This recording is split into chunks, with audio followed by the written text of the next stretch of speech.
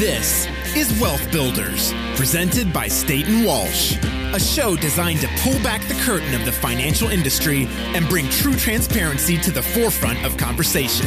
On the show, we cover topics like financial education, current events, and interview business leaders and industry experts with the ultimate goal of helping listeners discover their own path to financial independence.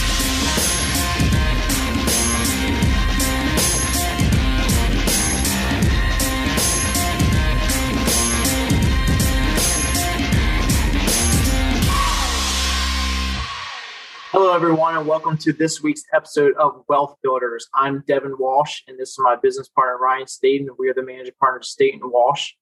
And in this week's episode, we are super excited to be talking about our story, why we started Staten Walsh.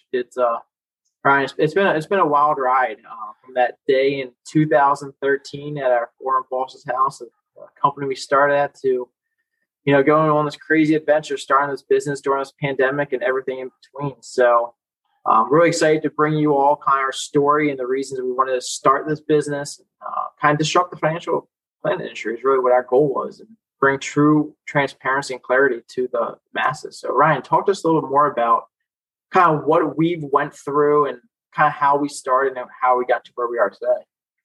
I like that opening. I'm really excited to talk about myself today. No, this is something obviously we're passionate about. And I would say that for this particular episode, this is kind of like our kickoff for our entrepreneur or our business owner series. Obviously, we're business owners ourselves, but part of this show, we're going to be interviewing other business leaders, other owners of businesses here with us in Baltimore, but also nationally. We have some great guests lined up. So this is just kind of the kickoff to that and the format of what that's going to be like. But to answer your question about our story, I mean, back in, I guess we met in 2013 at a firm where we worked together initially. And, that was a lot of fun. It was a great experience. I think one of the nice things about that office was that there was a ton of younger people, which I think it had a good energy. We had some pretty good camaraderie there. And so that really helped kick off, I think, a journey that has certainly not been easy. It has been something that's been extremely difficult for a lot of different reasons. And ultimately, people have come and gone in the industry, and we're still alive and kicking, knock on wood. And even with a pandemic and everything going on, our business is still thriving, which, we're very blessed to say. But there's a lot that we do, we feel like is different. The whole idea you mentioned, disrupting the industry, that's always something from the day that we thought about working together in any capacity. There's always that thought process or that conversation about how can we be different? Now, how can we do it differently? How can we be against the grain? And we work in an industry that, while it's been around for hundreds of years, when you lump in the insurance industry, there are some insurance companies out there that have been around for 150 plus years. And that's kind of how we got our start working for a company like that. And you learn a lot of really good things in those environments. And you learn some things that, you kind of, as being the younger guys around, we're like, maybe that we could do this a little differently. Maybe there's something better that we can be doing, or, try to change or get ahead of the curve instead of just kind of adapting as things went along. And so I think that was the original birth of this whole idea of Staten Walsh wasn't necessarily initially our end goal. It just kind of came out of years of conversations and talking and trying to figure out the best way to do it. And ultimately what ends up happening is when you work in organizations, you have a couple different options. For anyone who's an employee out there that has these thoughts, you can present an idea to your organization, and they're either going to love it and try to see how they can make it work, or they're going to reject it and say that we're not going to do that. So you have a decision to make at that point. It's, do we continue on the path that we're on, or do we believe so much in that idea or that philosophy that we're willing to take a risk and step out on our own and do it? And, that's a decision that every business owner and every person, employees too, have to make in their life. And that's one that we made. And I think we've been better for it. It wasn't always easy, of course, but Global pandemic obviously didn't help either. So did not have that in the business plan. No, we did not. No, business, it definitely shifted our focus to business continuity in a different kind of way. And I think that's helped us, to be completely fair. I think that, as strange as it sounds, starting, the business was already established. We had already been doing this for a while, but kind of starting your own business just before we did it, a few months prior, 4 or 5 months prior to the pandemic really starting, with shutdowns, at least. We learned a lot about, getting something up and running. And then we also learned a lot about how things out of your control can take away from what you're trying to do. And then you immediately have to adapt and pivot. And so we got a lot of really good life lessons up front. And again, I'm thankful for that personally. I think that it really helped us. And now we're prepared that for the next, hopefully 30, 40, 50 plus years, that our company will be able to thrive and survive in any environment. Yeah, it's kind of funny. It's almost a blessing in disguise. We were really able to really focus on how we wanted the client experience to be. I think we had maybe a little bit more time, doing all the Zoom meetings rather than driving an hour to a meeting or going to the office. There was all that time in between really allowed us to spend the extra time on the business and what does our client experience want to be like. So let's talk a little more about our process. And one of the reasons that, how we disrupt the industry. I know our tagline is financial clarity through transparency. Transparency is the base of absolutely everything we do in this practice, and always obviously put the client first. Let's talk a little more about our process and what transparency truly means to us, what that experience really is, whether it's an individual or a business owner we're working with. What does that experience look like when they're working with Staten Walsh? Yeah, so transparency is ultimately the currency of trust in any relationship that you have. When you're fully transparent, people know that, they can feel that. I think it just builds a more trusting relationship. And we work in an environment where we're dealing with money. People's personal finances and businesses at a corporate level. We deal with some financial advice as well. And so when you're doing that, money is always a sensitive topic. It's one that people are very passionate about, both positively and negatively. And so we have to toe a very thin line when we're working with people, and there's a lot of trust that goes into that relationship. And so when you're doing that, it was only logical for us. I think it's always been logical that transparency is important. The way that we're doing it is a little bit different. I think we're taking, there's always a regulatory requirement in our business to be transparent to a certain point or a level. But usually that level of transparency is buried in disclosures and legalese. And, we always look at it from the consumer's point of view. If I was a client and someone handed me that stack of paperwork, would I actually read through it line by line before I signed it? The answer for most people, even for me, the answer would be no. And I'm a pretty big stickler for catches and things like I'm naturally a skeptic, full disclosure. So even for me, I don't know that I would read through all that and crunch numbers and figure out, what am I paying? How am I paying it? How's this person compensated? And those were things that we were like, there's got to be a way to make this easier. And so regulatory agencies have been trying for years to kind of move that needle, and they've been doing it, but slowly.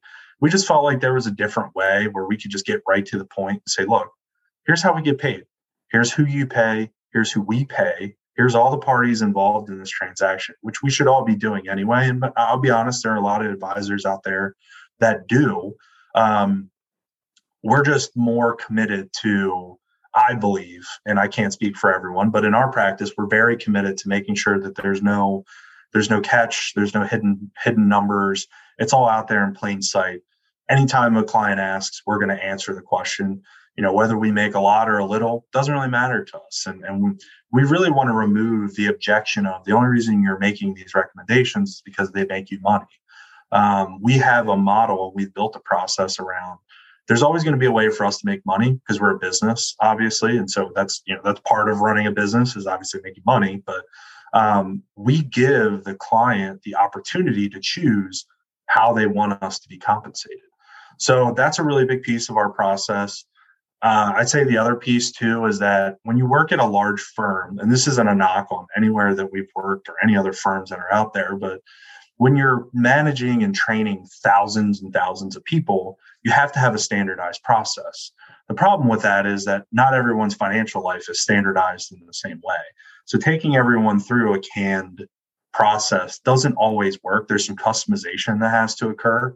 And so our process is designed around full transparency and full customization. And so what we mean by that is we really dig down deep to figure out who you are as an individual and how can we take those individual traits that are important to you and make a process that's easily digestible, but also enjoyable, right? Like we don't want financial planning to feel like an exercise that's painful. There are going to be parts of the process that may be that way, but we look at it more like going to the gym for a workout. The first couple of weeks is going to be a little rough. You're going to have to get into a routine. You're going to be a little sore. Beyond that, you're going to start to really feel good about it. And that's what we want. We want you to kind of maintain that consistency and feel good about the process throughout. And so the only way we can do that is we have to know our client on a deeper level, number one. And number two, we have to make sure that we're flexible in the way that we want to conduct or that we're going to conduct business with them. Because ultimately, it's not my money, it's not your money, it's theirs. And so we're conscious of that. And that, again, goes back to our philosophy of if the shoe was on the other foot, how would we want to be treated? And so they sound like simple concepts, but sometimes they get lost in the shuffle. And we just felt like if we can piece all of these really good things together that we've learned throughout our time in the industry, we could make a really strong process that I think speaks to people all over the spectrum. And we talk about it all the time. We have clients in their mid-20s and we have a client that's in their mid-90s and everywhere in between. So our process can definitely work regardless of generation, willing to adopt technology, whatever other objection you want to come up with. There is a way to do it. It's just a question of having resources, offering them, and letting people use what they want to use to their advantage and remove some of the other parts if they're not interested in that. And that's the customization piece. Now, I think one thing I kind of want to go back on when you talk about really getting to know our clients. It's funny. When we send out, we have a questionnaire we send out after our first meeting to our clients, and the first questions aren't how much money you make, what's your job, or anything financial. It's what's your favorite food, who's your favorite band, what's your favorite play. What's your wedding anniversary? And I think people look at that and they come back like, "What? We weren't expecting those questions." But we truly want to know who our clients are because we're around the whole experience. Once again, on birthdays, we in the past we've donated money to people's favorite charities, and we want to know that. We want to know what their favorite sports are. So if we're talking to them, they're a big Orioles fan. So I think that kind of stuff just kind of factors into the whole experience. Which is very, very important. Experience is everything. In today's world, technology has changed experiences of people where convenience is for some services or some service-based businesses, people are more concerned with convenience and less about service. But I think people still inherently want that. When we're talking about something as personal as managing finances and money, which is an emotional conversation, it's an emotional process, there has to be a little bit of human touch involved there just to make sure that obviously we're doing a good job, but also that we're being impactful and that we actually, it's a part of it is letting people know that we do care. We're human beings too. We're not just here to be bean counters, number crunchers and say, save this for this long, earn this, you're good to go. I mean, that's an impersonal process. We want it to be personal. We want it to be customizable again. And, all of those pieces we really mesh together. Behavior is a huge part of it too. One of the reasons we ask those questions, as well as some other follow-up questions, is that most people's financial success is directly hinged on their behavior around money and nothing else. It has less to do with market performance and more to do with how do you participate in the market, for example. So making good or bad emotional decisions with your money, spending too much, too little, saving the wrong way, investing emotionally, moving money in and out of the market. These are all factors that there have been tons of studies out there that will attribute what causes investor success in a good way. And And so we've incorporated that into our process. We use some great technology to help assist with that, but ultimately it comes down to the human element. I mean, that's the most important piece of our process is the human element. And some of the other pieces, products, strategies, all those other things out there, we don't manufacture those. We just find the best ones for a particular situation, and we help clients implement. Everything in between comes down to our personal relationship and us really understanding what your goals, dreams are, how you behave or how you react to certain situations, whether it's investing or just your general spending patterns or things like that, where they get talked about, but not on a deep enough level that I think there's a mutual understanding of how the process could work. So that's a big piece of our process. We're very big and very forward thinking when it comes to behavioral finance. And that's something else in our process that we've really beefed up on and made sure that we spend a lot of time focusing on that, because that's where we find, clients experience the most success. Yeah, exactly. And the behavioral finance and seeing how people really react to market situations goes along to the customization you talked about. A lot of times we have a 20 or 30 something come talk to us and say, do I have to be aggressive? And is that what I'm supposed to do? And we'll take them through our personalized risk questionnaire. Yeah. And it might not be as risky as they thought they were. And they're like, is that bad? No, of course not. Everybody's different. Everybody has a completely different way to think about money. Sure. Something is really important too. And when talking about customizing how they engage us, we really have 4 different ways. People always ask, well, what's your minimum? It's not necessarily about minimum. There's ways that we can really service anybody, whether it's a monthly fee, whether it's the traditional assets under management model, whether it's an hourly plan fee.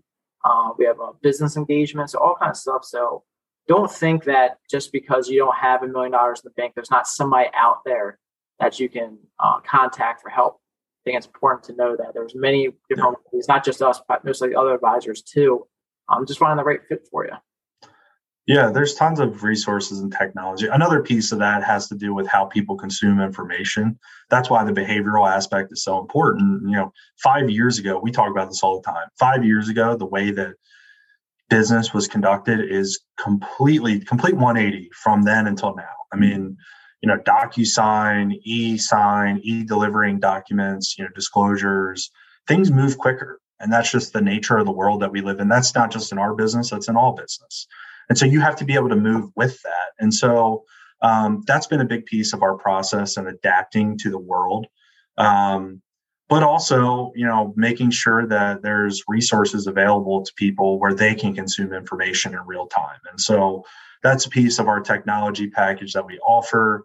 You mentioned, kind of the subscription-based financial planning model, which is becoming more relevant. And that's one of the things that we've always tried to be on the forefront of that. I mean, that's just who we are. We want to be forward thinking. We want to come up with a grand idea and try to implement it. I mean, that's what we spend multiple days a week talking about those things. Obviously, that. So we're always on that plane. And when you're in some organizations, larger organizations, that you can't be as nimble. And there's things that you have to take into consideration: compliance, who's going to be doing what, oversight of, for us, a few people versus 3,000. It's a completely different circumstance.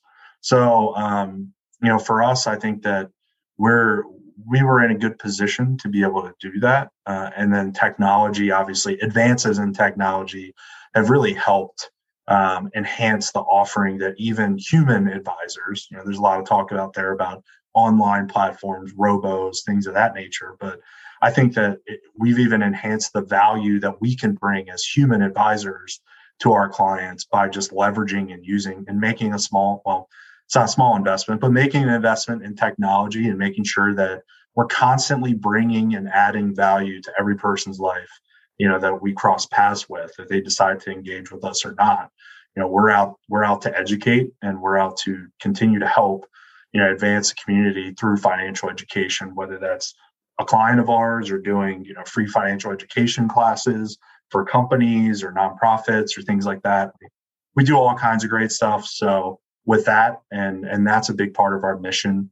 And we found that it translates really well. I mean, having that educator's mindset going in to work with a client, there's always seems to be a higher rate of success versus I'm an industry expert, listen to what I have to say, do what I tell you, and you'll be good to go. And, that again, just ties back into our personal process. And I think just to wrap that part up, it all sounds like common sense, but for whatever reason, like there's not very many people that do it, just being honest. And we have a lot of clients that are very appreciative of that.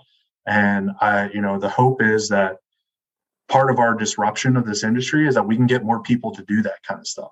I mean, that we're breeding potential competition by saying that, but the reality is that if we have people around us and other firms and in this area that are better, it makes all of us better.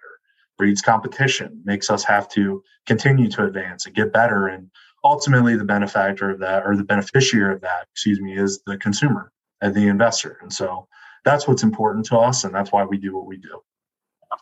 Completely agree, Ryan. And I just think back to when we first started, like the stacks of papers that we had to have clients sign, how technology has evolved over just the last 8-9 years. Talk about hand filling them out too, not even fillable PDFs. And it really hampered our ability to go, we have clients in California across the country, multiple clients and around the country. And it hampered your ability to do that. Now we have Zoom and DocuSign, all those things that just make it so much easier for business. It's just It's amazing what technology has done in a short period of time in this industry. But well, thanks everybody. We really appreciate you as always listening today. Hope you enjoyed learning a little more about Staton Walsh, the reasons that we started, and our vision to kind of just disrupt this industry.